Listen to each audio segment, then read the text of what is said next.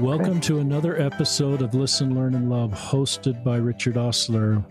My guests on today's podcast are my friends David and Kathleen Cook, who are calling in from New York. Where do you live? I didn't even ask that before we started. Well, we live in Mendon, New York, which is a suburb of Rochester. It's about halfway between Palmyra and Rochester. And, of course, New York, as we all know, was the Lord's first choice.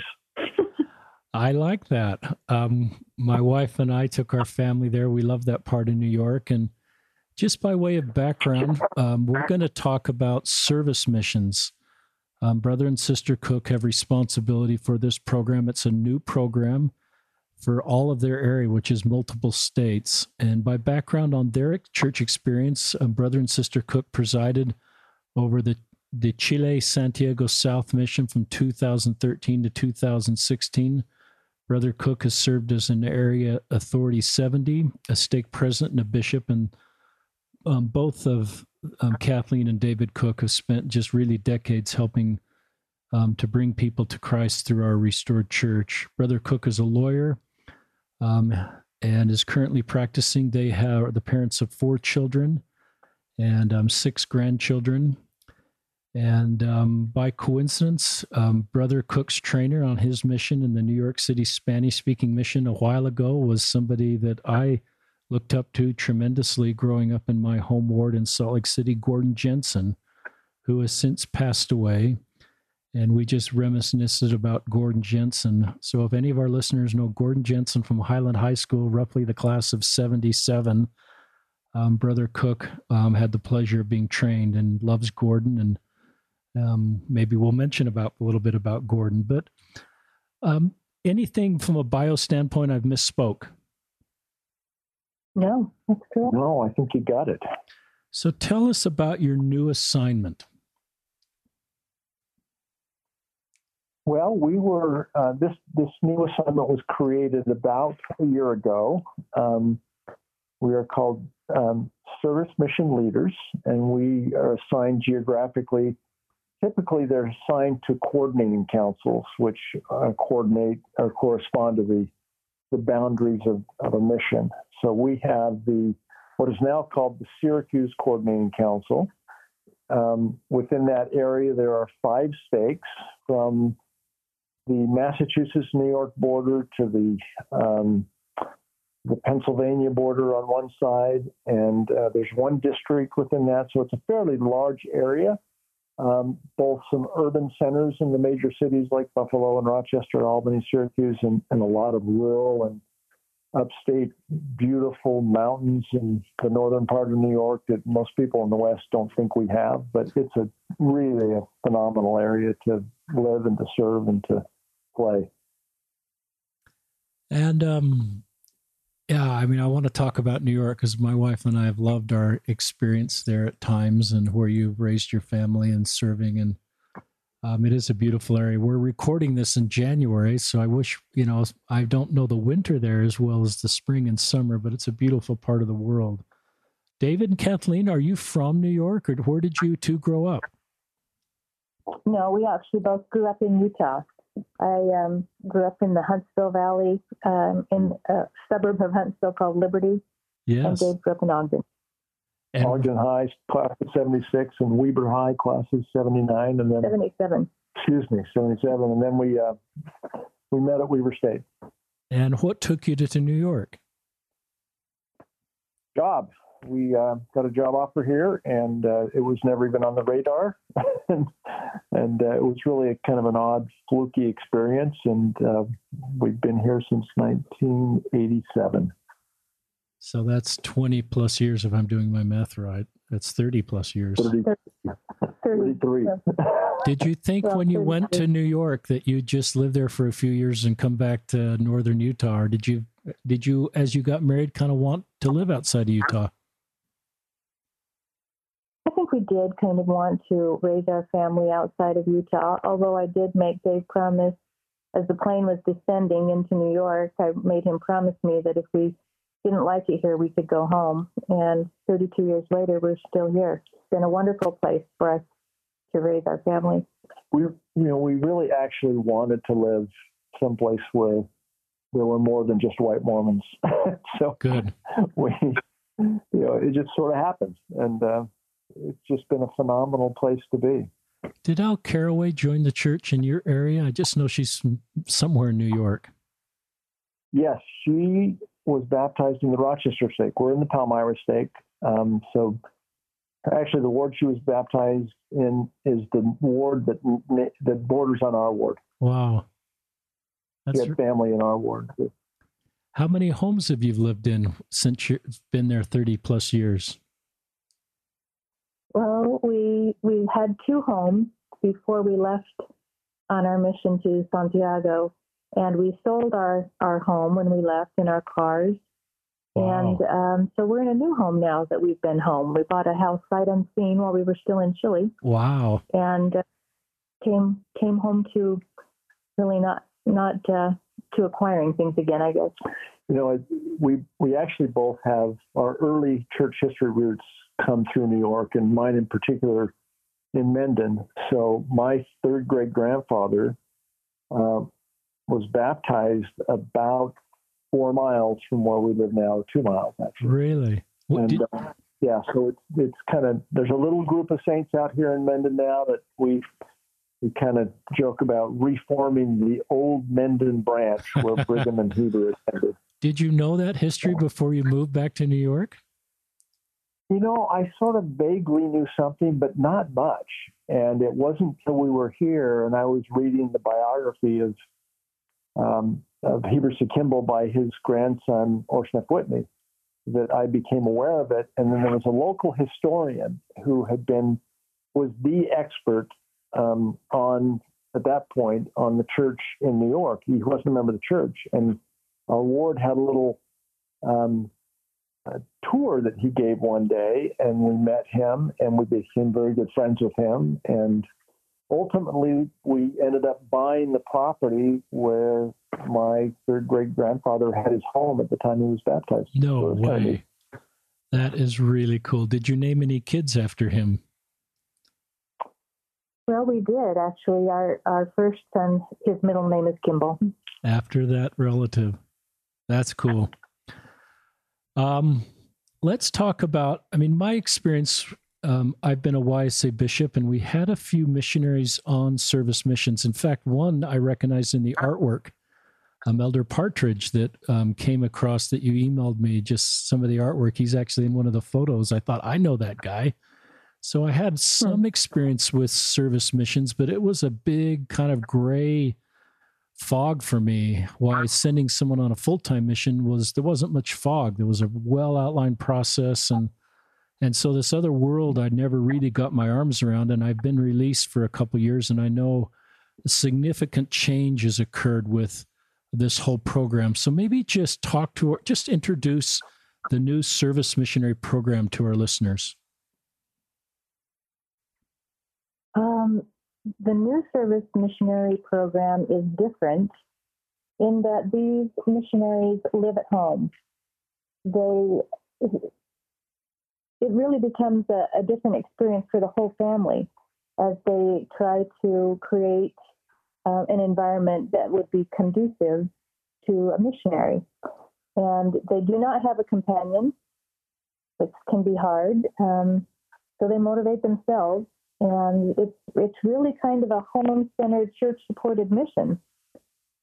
And extremely customizable. So the service opportunities are designed by and with the missionary. Our missionary that we have right now works in a animal shelter, a refugee resettlement, in the mission office. She also works at the temple.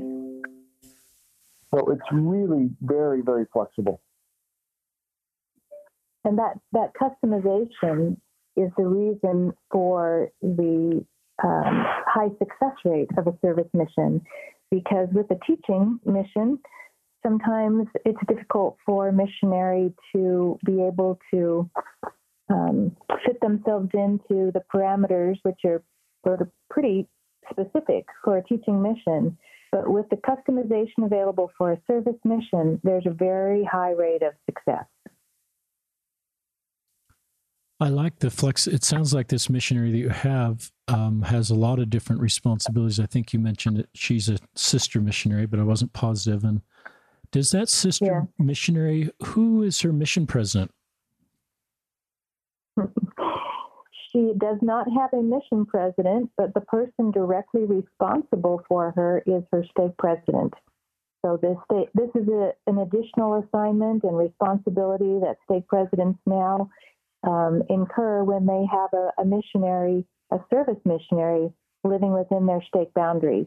Because normally a stake president, and Dave can speak to this, is thrilled when a teaching missionary receives their call. They wave to them and say, "We'll see you in a few years," and hopefully don't hear too much unless there's a problem while they're on their mission. But with a service missionary, the stake president is very involved. It adds an additional responsibility to the stake president.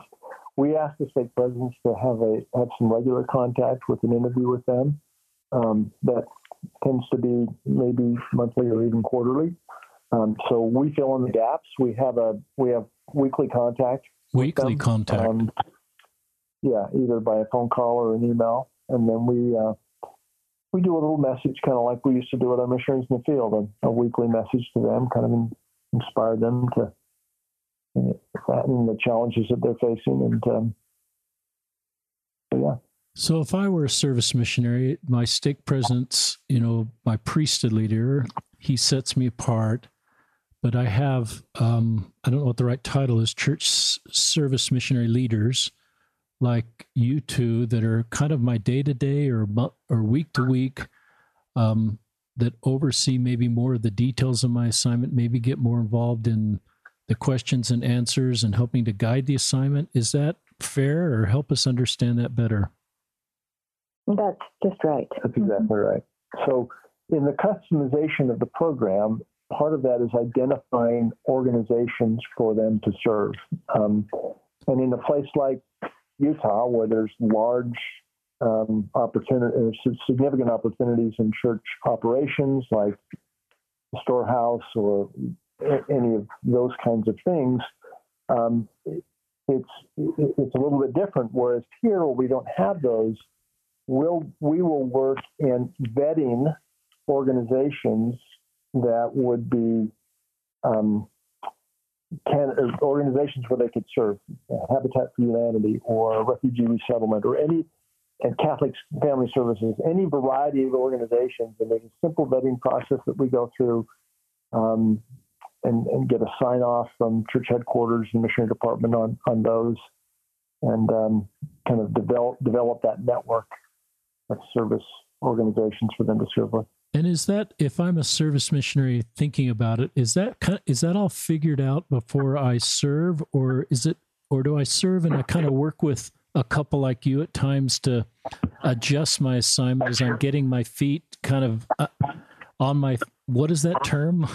My feet underneath me, and kind of getting my voice and maybe realizing some things are better than others? Well, certainly we want to have input from the missionary. Although, and this is similar to a teaching missionary, they don't choose their own assignment the same way as a teaching missionary does not choose the area where they will serve. So we try to get their input and make sure it's a good fit for them, but they don't necessarily pick their own assignments. So it sounds like you counsel together and there's input, and then at the end of the day, priesthood leaders are responsible for kind of defining the mission, just like you did in Chile, the areas you served and the companions you're served with. For example, with the sister that we have right now, she received a mission call while she was a student at BYU, and then she was in a car accident and severely injured her back, which prevented her from going forward with her teaching mission. And after a significant period of recovery, she was able to go back to school and graduate. But due to continued back pain, it was still a teaching mission still wasn't a possibility for her. She graduated with a degree in wildlife, is it biology or management? And so because of that interest, part of her customization of her plan has her working in animal service organizations, which she loves to do. And has she been set apart? Does she wear a badge? Just talk about a little bit about that for our listeners. Yes, it's very similar. There's a service mission handbook similar to the white mission handbook that the teaching missionaries carry. She is set apart, and she lives a fairly similar lifestyle to a teaching missionary. Although service missionaries can work part-time, they can go to school, as long as those kinds of activities take a back seat to the mission, as long as the mission is preeminent in their time. Also, they do not need to be endowed, and for elders, do not need to hold the Melchizedek priesthood. That's helpful to know that. What about rules? Are the rules the same? Go to bed, get up, no dating, no electronics. I mean, the kind of the white handbook rules of a proselyting mission, or are they different? They're similar in some areas, different in others. And, the handbook is available online on the church website if anybody's interested in looking at those differences. Their schedule is customized to their individual circumstances. So they may not rise and go to bed at the same hours that a teaching missionary would, but they also do not date and don't pursue interest in dating while they're missionaries, but they are allowed to use electronics. So they can also take a break and go on vacation with their family for a short period of time. Our sister missionary that's serving here in Syracuse applied to and was accepted to be in the Hill Cumorah pageant this summer, and so she will set aside her duties temporarily at the organizations that she serves in to participate in the Hill Cumorah pageant. That's cool. Anything to add, David, to just that question? As Kathleen said, it's extremely flexible. We were aware of one situation to give you the broad range.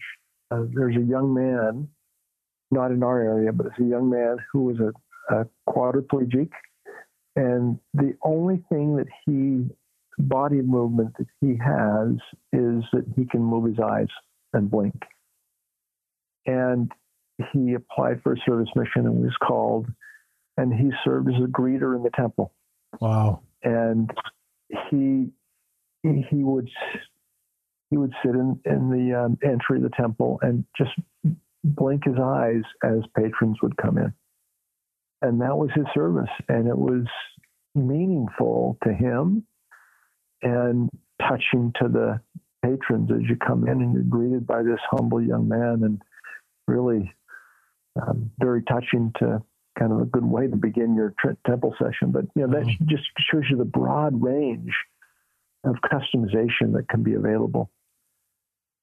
Talk about our culture that sometimes values proselyting missions over service missions. And I would assume our senior leaders want to change that so there's not that perception. And this is part of what's happening now in our church. Do either of you want to speak to that? Yes. When we were serving in Chile, I talked frequently to the missionaries about the fact that when the Savior was on the earth, he did just two things for the entire time that he fulfilled his mission. And that was he taught and he served. And one of the things that we saw in Chile, kind of going to this culture issue, we had kind of a unique experience. We were there when the wave hit. So we went from wow, 100. That's a whole new podcast. we went from 120 missionaries when we got there, and it was a new mission that just created. We went from 120 to 280 missionaries, and on top of that, our mission was probably the smallest mission in the church geographically, or close to it. It was outside of Temple Square. Yeah, maybe. It was 16 miles long by 11 miles wide, which is about the size of our ward here in New York. Wow. And within that area, there were 8 stakes and about 2 million people. Wow. And so we had wards that were geographically extraordinarily small. And with that wave, we had a minimum of 4 missionaries in every ward, and in a couple of cases, 6 or even 8. And so if we sent missionaries out, the traditional forms of proselyting, of street contacting and knocking on doors, they would tract out a ward in a matter of a couple of weeks. And, you know, any missionary knows how hard it is just emotionally to go back and start retracting an area you've already tracted. You know, you kind of know what's facing you behind the door. And so we asked our missionaries, we called 2 assistants that were called, what was in English? It was APAPs in Spanish. Public affairs. Yeah, assistants for public affairs. And their job, part of their time, was to go around to the municipalities and the churches and the service organizations and to organize service opportunities for our missionaries. And they built churches and they cleaned homes and they landscaped parks and they just did all kinds of stuff. And it did 2 things. It was really interesting because I tracked it.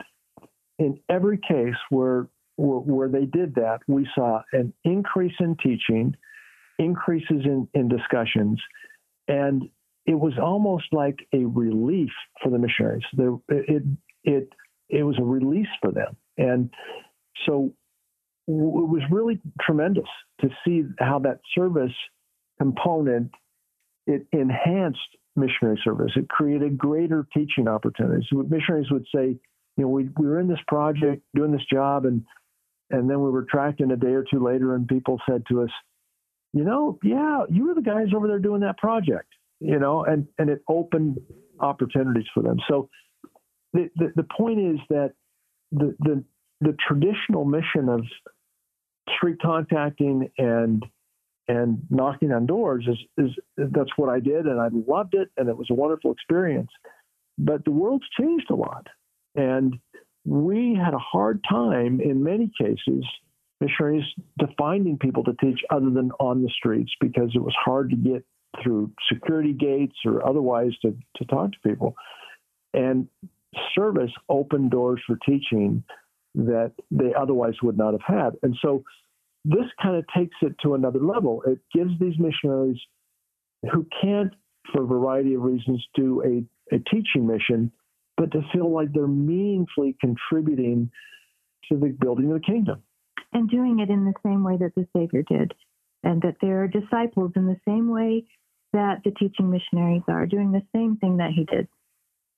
And those 2 words you said, Kathleen, were taught and served, if I heard correctly? That's correct. He taught the gospel and he served others. I love everything you both just said. I love the simplicity, Kathleen, of the Savior's message and how that's so doable. When you just simplified it to taught and served, I can kind of get my arms around it and feel like I can do that.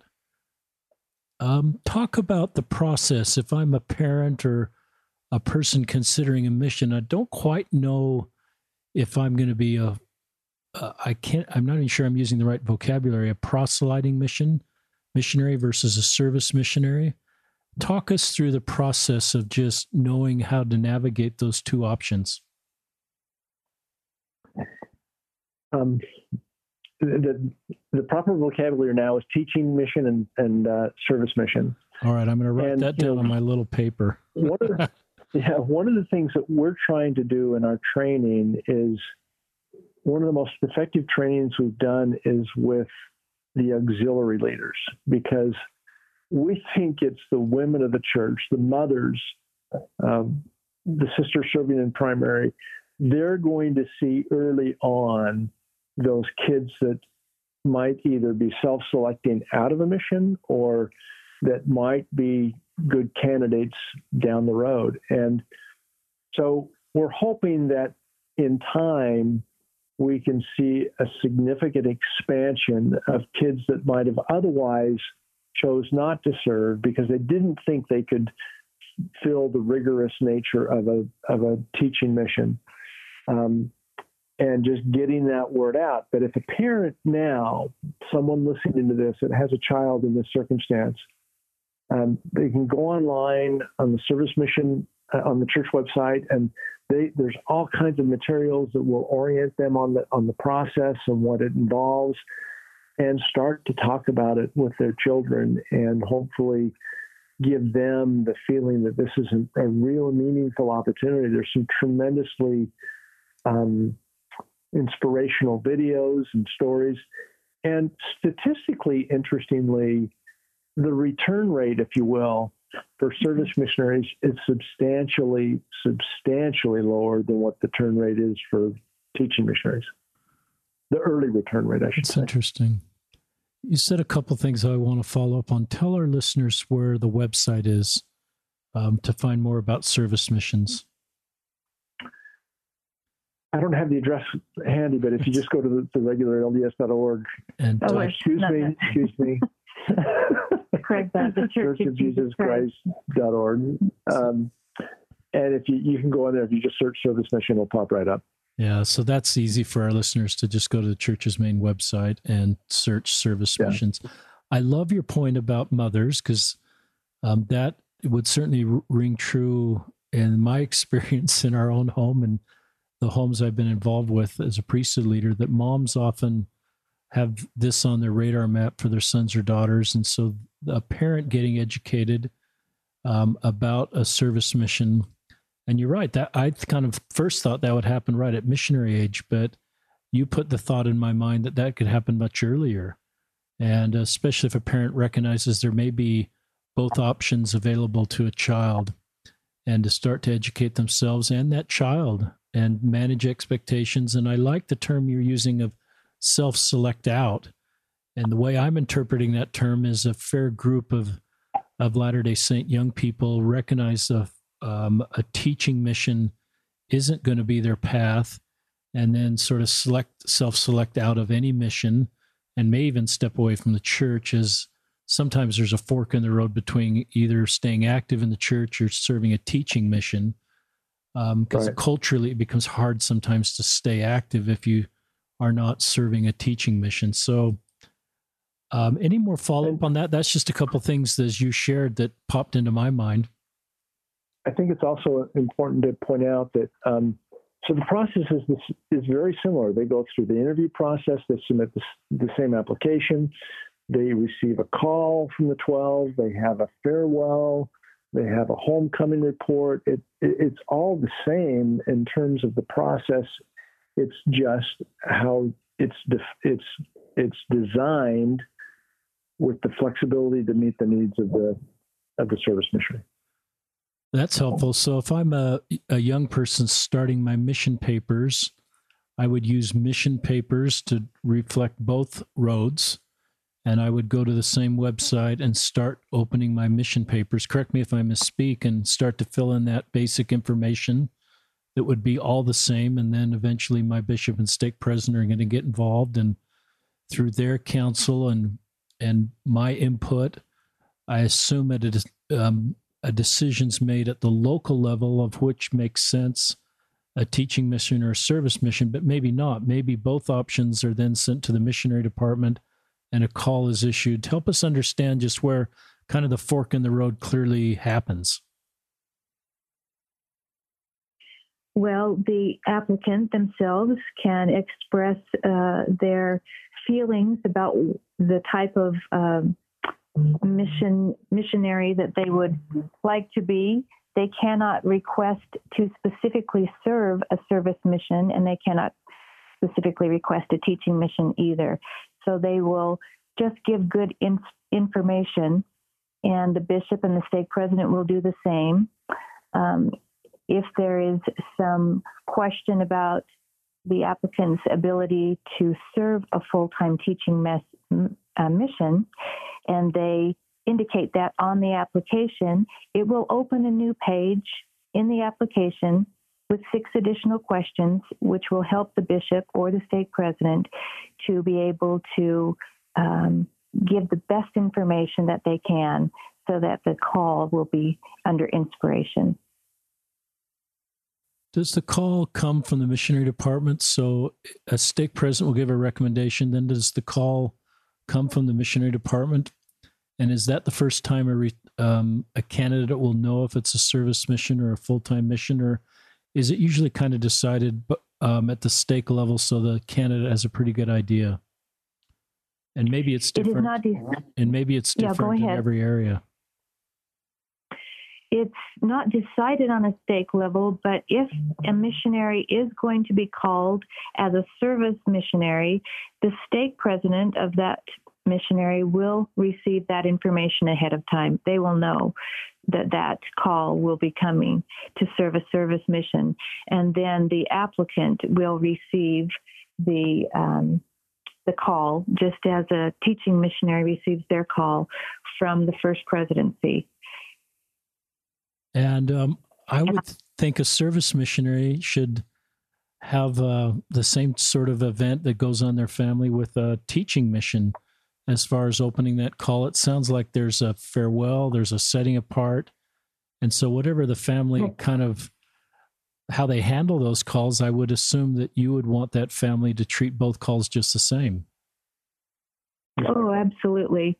And the call letter that comes, if I can just read a portion of this letter, it reads very similar to a teaching missionary call letter. And this is just a paragraph. Your purpose will be to help others come unto Christ by serving them as the Savior would. You will minister in his name to the one. As he did. Expressing his loving kindness. As you serve with all your heart, might, mind, and strength, you will feel the joy that comes from giving of yourself to lift others. Well, now you brought some tears to my eyes. And I look at the say we've. Sorry about that. It's very touching to realize that there are children and youth within the church who, grow up singing in primary. I hope they call me on a mission. Or youth that receive patriarchal blessings that tell them they will serve, but then they've been unable to for whatever reason. And so this program really makes Doctrine and Covenants section 4, verse 3 effectual for all young men and young women in the church. If ye have desires to serve God, ye are called to the work. That's really powerful. Yeah. I get a sense how wonderful it was to serve with you. I love the way your interaction, I'm not obviously over the phone, but I love the way you both are speaking and equally sharing thoughts and insights. It's a beautiful example of how we serve together as husband and wife when we have callings together. And maybe even when we don't have callings together, we work together. I'm struck with the spirit of what you just shared, Kathleen. And I'm struck with the thought that, the rescue is one by one. And I would think that service missionaries that have served in the church and are serving and will serve will rescue people that a teaching missionary can't and won't. And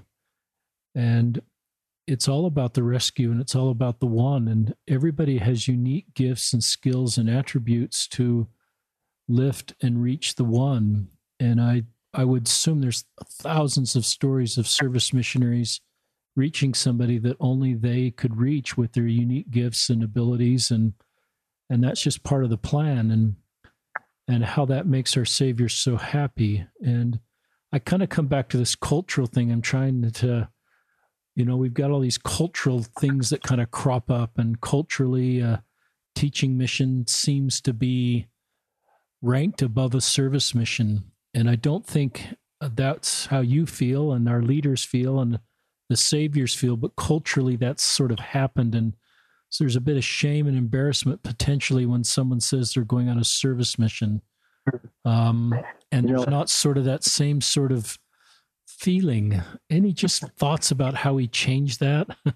Doctrinal answers, or just thoughts about how we make that go away?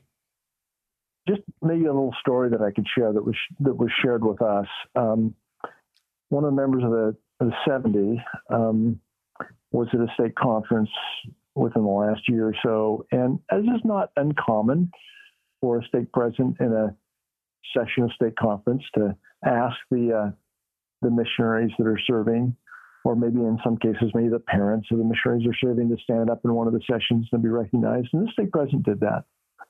And a number of people stood up, and then the presiding 70 stood up, and he again said, "I would also like all of the service missionaries to stand and to be recognized."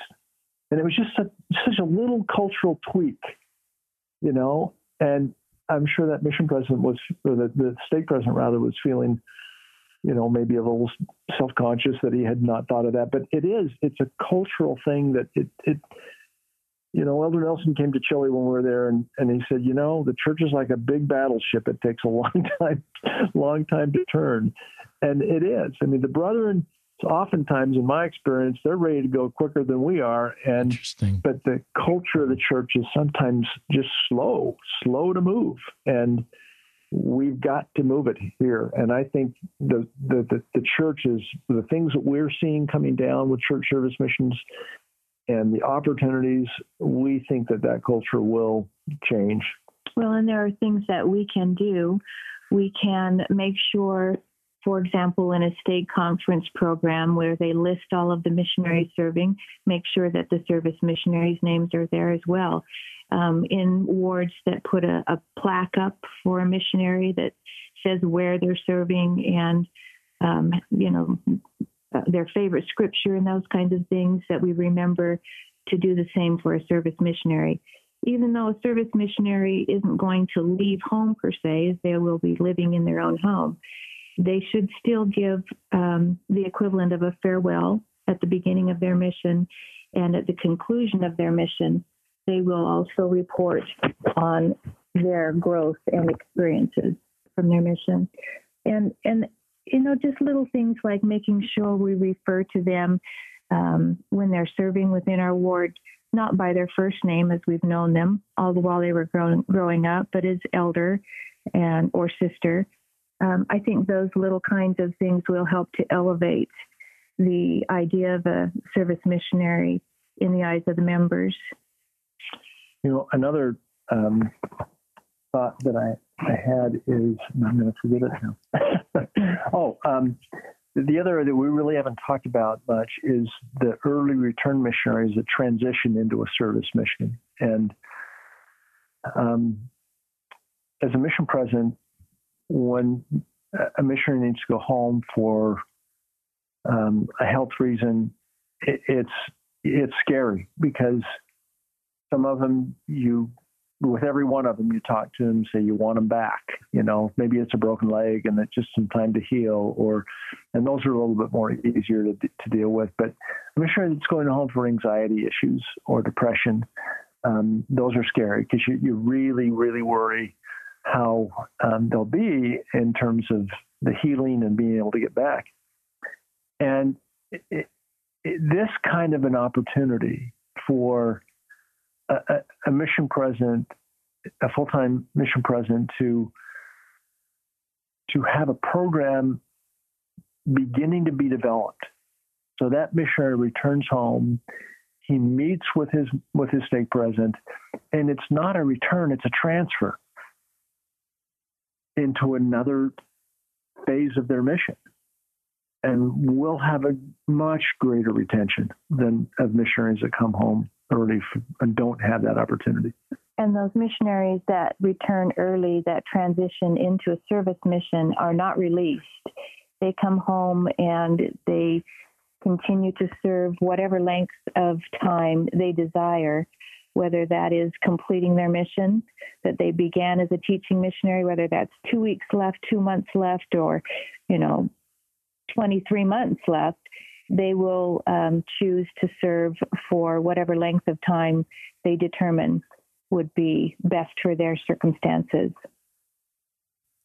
I love that option that I didn't know was available for an early release missionary to transfer into a service mission. And then I don't even want to call them early release missionaries. I like the word transfer you both shared. We just transfer into this other mission, and it's kind of a continuum. What if a missionary comes home, I'm going to use early release again, early, and needs sort of a period of time to emotionally kind of get back to healthy so that they can serve a service mission? Is that possible? And is there, I don't know what the right vocabulary is, a time between missions that would be appropriate? That's absolutely a possibility, and in fact encouraged in many situations, because it is very difficult when your teaching mission comes to an end earlier than you thought that it would. It's very hard to come home. And so, yes, there's a period where maybe they just need to sleep.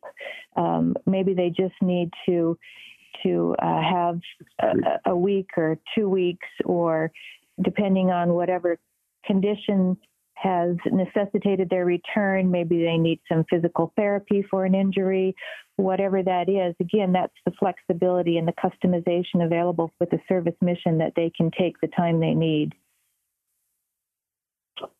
Can you talk to early release missionaries? You've dealt with a lot, I'm sure, as some left your mission. You stayed in contact and you wanted to give them hope.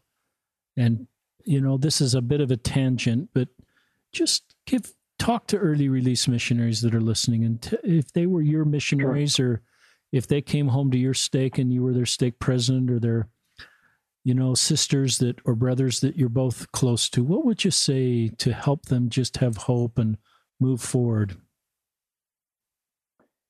The first thing is just that we love them. And I think one of the things that we can do as a church, when a missionary returns home, we tried to call the bishop and the stake president and give them a heads up. And I asked them to please send the word out to the ward that this missionary was returning home, so that, people don't go to church the next Sunday and they're shocked, and, everybody wants to come up and say, how you doing? Why are you home? It just becomes so hard for them. And I would tell our missionaries that we're returning home early, your hardest Sunday in your life is going to be next Sunday. And be there, and it'll get better, because you're loved no less than you were if you were staying here for the full amount of your service. And it was so hard sending them home early, knowing that it was going to be tough. And this is perfectly tailored for a mission president to immediately be in touch with the stake president. The president begins to be in touch with the family. They start developing a program that they can start talking about with that missionary, so that when the time's right, whether there's a physical recovery they need to go through, but even then, if they're got a broken leg and they're sitting around, there's still things that they can do as a service missionary, on the phone, and variety of things. And it just gives them that sense of purpose that the Lord still wants them. And as Kathleen said, and the cultural shift we need to remember is, Christ taught and served. And we've often thought and focused more on the teaching part than the service part. And that's clear. Love one another. That was his mission, was service and love. And culturally, we can do a better job of teaching that, expressing it, living it, and allowing our missionaries to feel needed in that process. And I would say, speaking directly to missionaries that have to return home early, whether they transition into a service mission or not. A mission may not be for you, but the church is for you. That's cool, Kathleen. You have some every early return missionary that we took to the airport. I remember her oftentimes taking them by the cheeks and with tears in her eyes saying that to them. And some that went home under some really trying circumstances, and others we thought we'd probably see again. But, and we've stayed in touch with a lot of them, and most of them, and they've done okay, the majority. Well, that kind of brought tears to my eyes again. Talk about thoughts are just coming in my mind. I don't know church statistics, but my personal observation is there's an increase in early release missionaries as a percent that are serving. We've seen that, I think, in my experience in our area. I don't know if that's true. And whether it's true or not, what are your thoughts just to help parents or young people? And I realize that's just going to happen in some situations, but to maybe decrease the amount of times it happens, or just any thoughts on. No one wants to have an early release missionary. The family, the local leaders, the missionary. It's a really hard road, as we all know. Mm-hmm. And so we'd love to not have this happen. Just thoughts on prevention or preparedness or whatever. And I realize in some situations we would never know it's going to happen until a missionary's in that environment, and some things happen with their emotional health or a physical injury that are just, you can't prepare for that. You can't know that. So it just happens at times. I've heard people say that there's a soft generation that are not as prepared, and I think that's nonsense. I agree. It was not our experience, and I think the missionaries that we served with were way better than my generation in so many ways. And I think that we don't give them the credit that I think that they deserve at times. I thought, in general, I found them way more prepared than I was, and willing and worthy, obedient, teachable. And Kathleen and I have often speculated and wondered about this, and maybe it was because we were a new mission, and there was so much going on, and it was just, it was a regular 80 to 90-hour work week for us, and we never, my lawyer friends, when I got back, would say, "So what was it like?" And I said, "It was like being on trial for 3 years." And, they all know what that's like. And yet we found we were so inspired by these young people, and I can't say enough good about them. And we actually had a fairly low return rate in our mission, lower than is the kind of the average across the church. And I don't know why that is necessarily.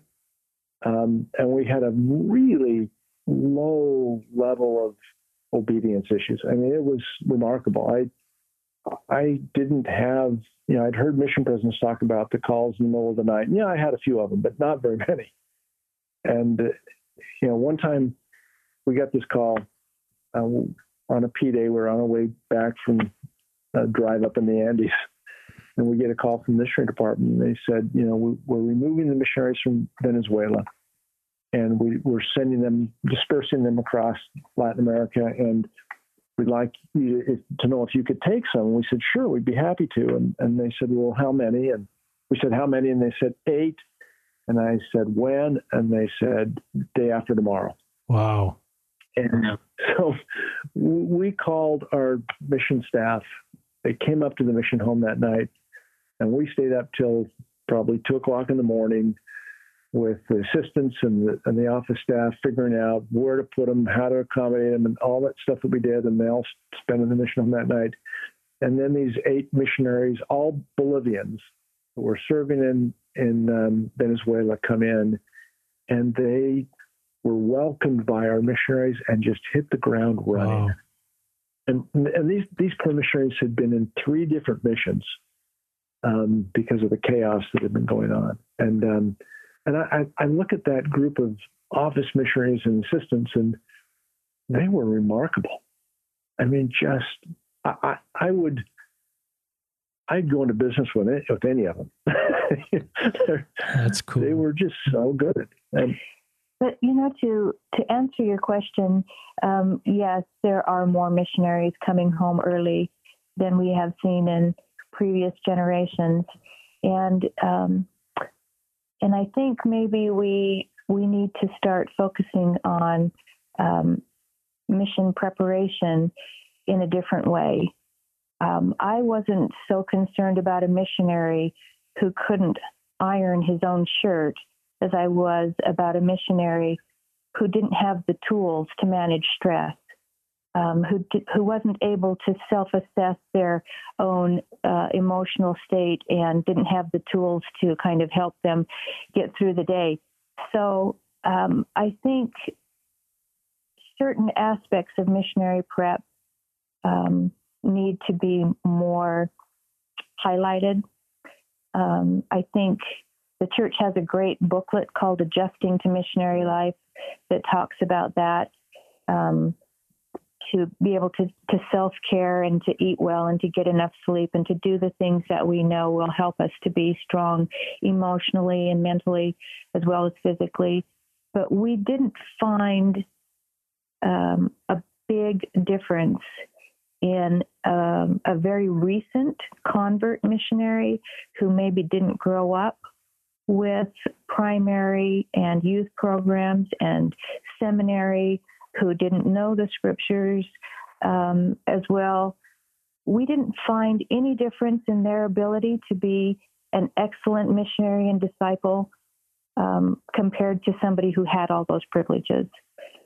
So I think really, rather than memorizing scriptures or, like I said, ironing a shirt, we focus on the things that really make a difference in being a disciple of Christ. Yeah. The other thing I would just mention, we were serving when the gospel topic essays were released. And some of those were picked up by the Chilean press, kind of the international press. And I remember one set of interviews we're doing, it was right after one of the essays on Joseph Smith and polygamy was released. And I remember 2 missionaries in particular, one Latin and one North American. One spoke to me and one to Kathleen. And this Latin kid said, "Sister Cook, a man came up to me on the street the other day and said, Joseph Smith had more than one wife. And he very proudly said to Kathleen, Sister Cook, I told him he was a liar." And she said to him, "No, he wasn't." And he was just blown away. And this is a kid that was, born and raised in the covenant, from pioneer stock in his country of Colombia, the first members for a couple generations in his family. And so the next zone conference we had, the topic was handling the hard questions. And I think there's a level of kind of inoculation. I love that. I think we need to give our young people, the brother and elder Ballard has said the day of easy answers are over, and every teacher needs to know the gospel topic essays. And we encouraged our missionaries to read them as they came out and had great discussions with them about them.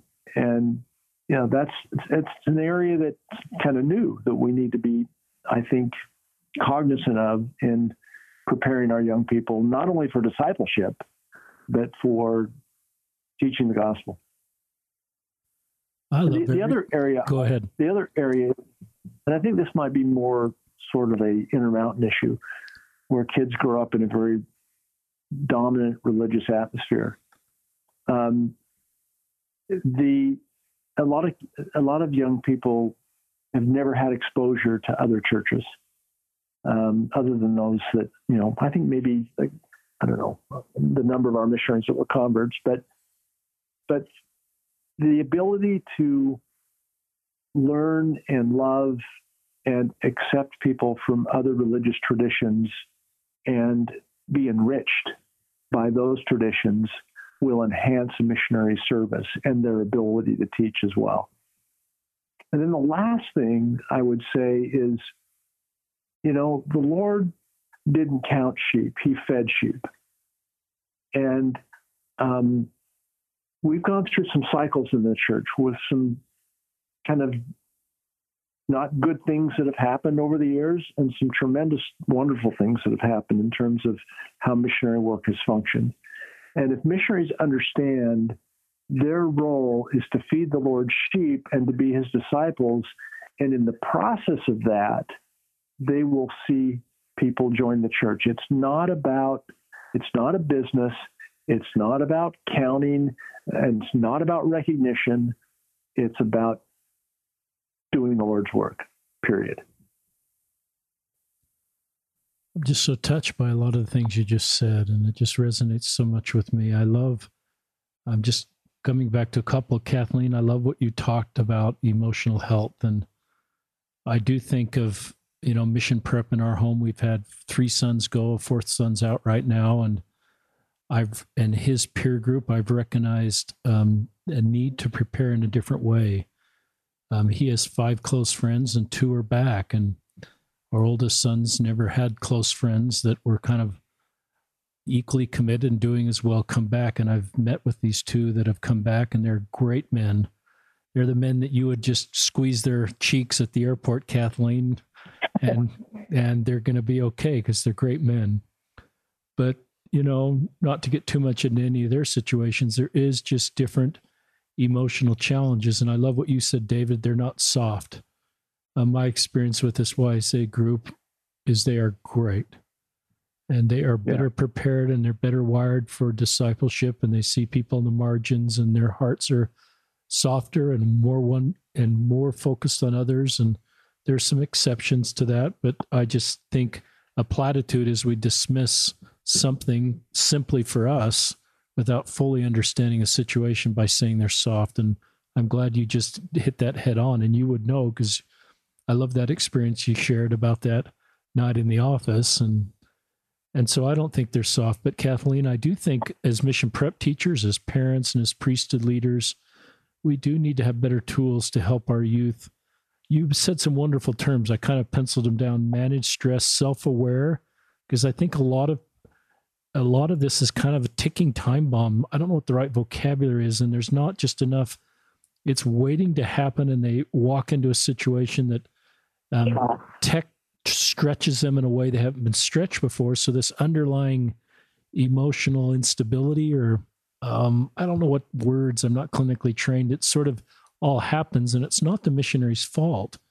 It's sort of outside of their control, and then rightly so, they need to get home and get emotionally healthy. So I think you're right. There needs to be better tools. And I've heard about the booklet you Adjusting to Missionary Life is wonderful. And I assume you can read that before you're a missionary.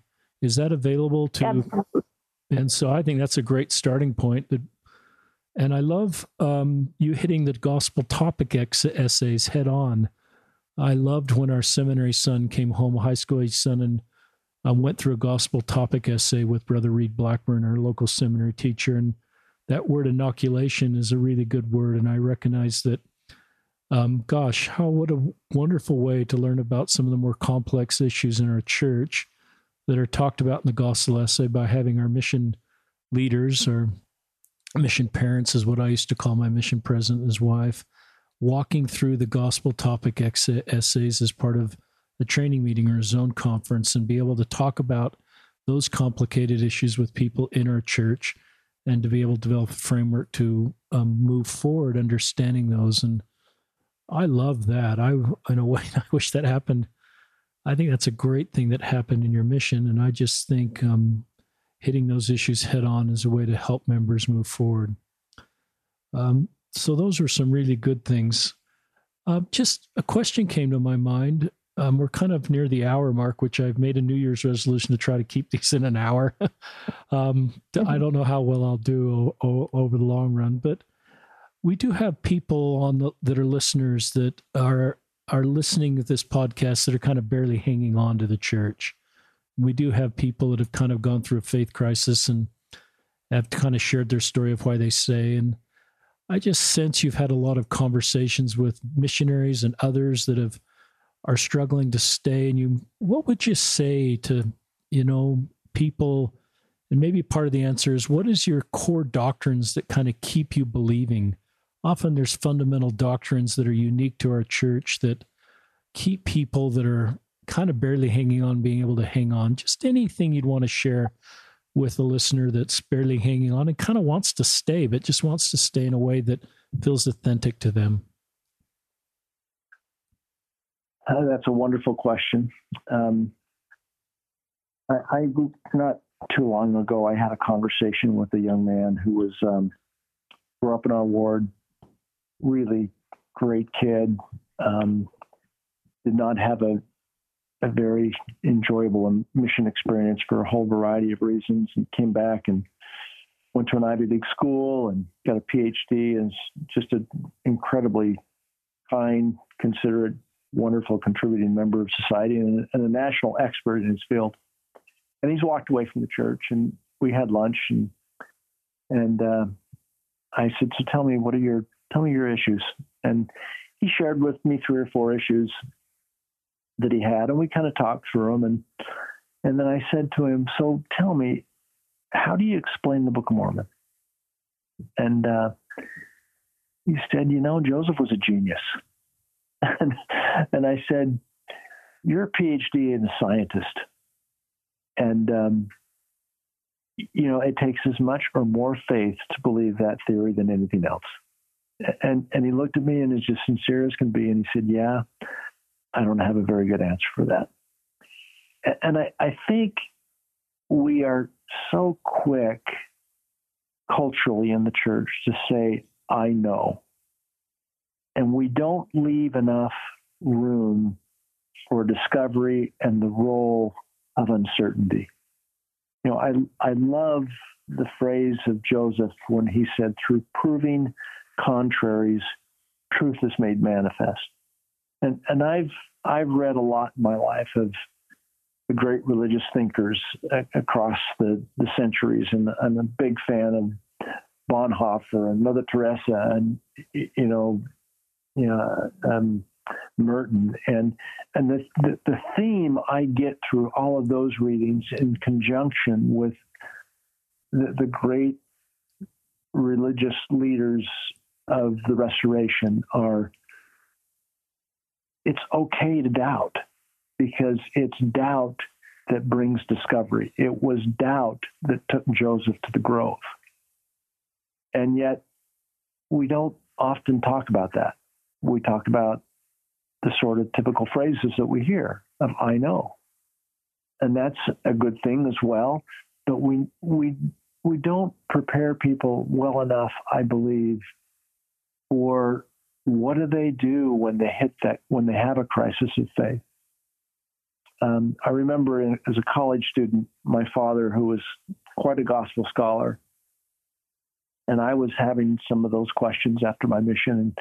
And I remember him saying to me, he says, it's good to get on a limb once in a while and stretch. That don't get so far away from the trunk that you can't reach it. And he'd seen some of his friends walk away from the church over the priesthood issue in the 60s.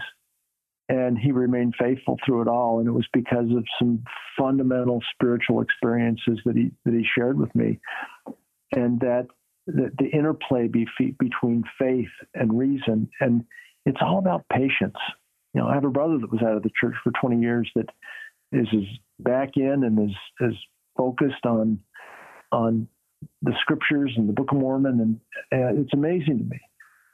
And it's a matter of patience and being willing to say, yeah, I'm not sure, but there's goodness here. And in time, I'll come to know more. Really love that, David. Kathleen, do you have any thoughts on this topic? Well, I think Dave expressed a lot of my same thoughts. Many of the individuals that I have known personally that have walked away from the church still believe in the restoration. They still believe in the origins of the church and the Book of Mormon. They believe that Joseph's a prophet, but they see things, hypocrisy and things that they perceive within the church that makes them want to walk away. And I guess my thought would just be, if you see those imperfections and those areas that make it hard to fully embrace your membership in the church, we need the people who see those things to stay. We need their perspective. We need them to help us be better.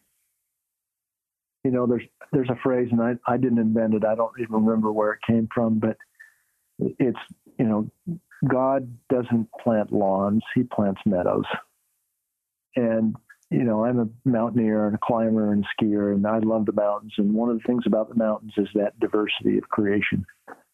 I had a stake conference once as a 70 in a stake in Canada where there were 20 languages spoken in that stake. And in that session, the translation. And I thought, this is what heaven's going to look like. It's not the uniformity. It's the diversity of God's creations and the diversity of his children and the diversity of our thought that is so easy culturally to set aside. And boy, we need it. We need it in the church. We need that person who might be viewed as kind of the gadfly in gospel doctrine, asking the off-the-wall questions. That was my dad, you know, in a lot of ways. We need that to help us to grow and to learn together. And, you know, as somebody once said, if we both think the same way, one of us isn't necessary. Wow. This is just great. What you both just said is really, really helpful. And I love the way you created space for people to have doubt. You create space for people to be different. And instead of creating shame around that or the need for uniformity, talking about that in beautiful ways, about the beautiful diversity of the gospel of Jesus Christ and how we need these different voices. And that's certainly how I feel. And so I love what you just said, and I think it helps a lot of our listeners.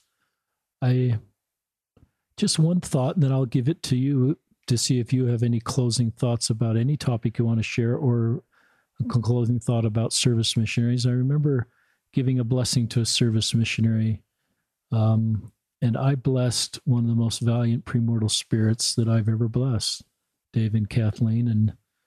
And I just recognized that with my mortal eyes, I saw maybe some limitations that were erased when my spiritual eyes saw, as Heavenly Father saw, and was kind of made aware of the valiancy of this person and his role in the premortal life. And it really impacted me to not see people the way I may see people and the way, you know, my mortal eyes may see things. And I wish I could always do that and always have that kind of feeling. But those that are service missionaries out there that are listening or considering, you know, you may be those very valiant, some of the most valiant premortal spirits that help people and will help people now in unique ways that no other person and no other service opportunity will reach them the way you can. And culturally, it's a little bit of an uphill battle. I think that'll change just with some of the things, particularly Kathleen mentioned, with how we treat with farewells and we call you elder and sister, and we look at you as completely equal. You're consecrating your time to the Savior to teach and to serve, and it's equal service, and you're doing the very best you can in reaching people that perhaps no other person can. So some of you are my heroes, you service missionaries and you leaders that help them, and I think you're trailblazers, and I think in a generation there'll be this sort of cultural discussion that we've had on this podcast will end, and this will be a thing of the past. David and Kathleen, let's start with David and then give Kathleen the last thought. Any last thoughts you'd like to share, David?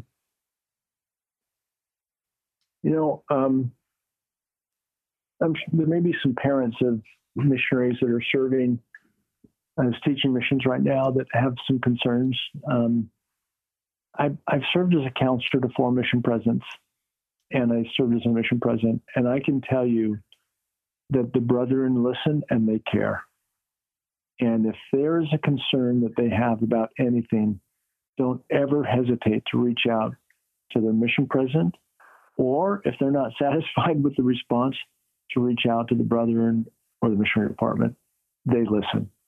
I've seen it, and I've seen it up close and personal. The church, as big as it is still a personal organization. And the parents that have anxiety about their missionaries, don't hesitate to reach out. Love that. Kathleen? Well, I guess I would just conclude by saying, we all come to the earth with unique abilities, and we can all make a meaningful contribution to the Lord's work. On a membership record, after a missionary has served, there's no indication whatsoever of what type of mission they served. It won't say they served a teaching mission or a service mission. It will just note that they were willing. That's great. Thank you, David and Kathleen Cook, from calling in from, if I've got it right, Meadow, New York? Menden.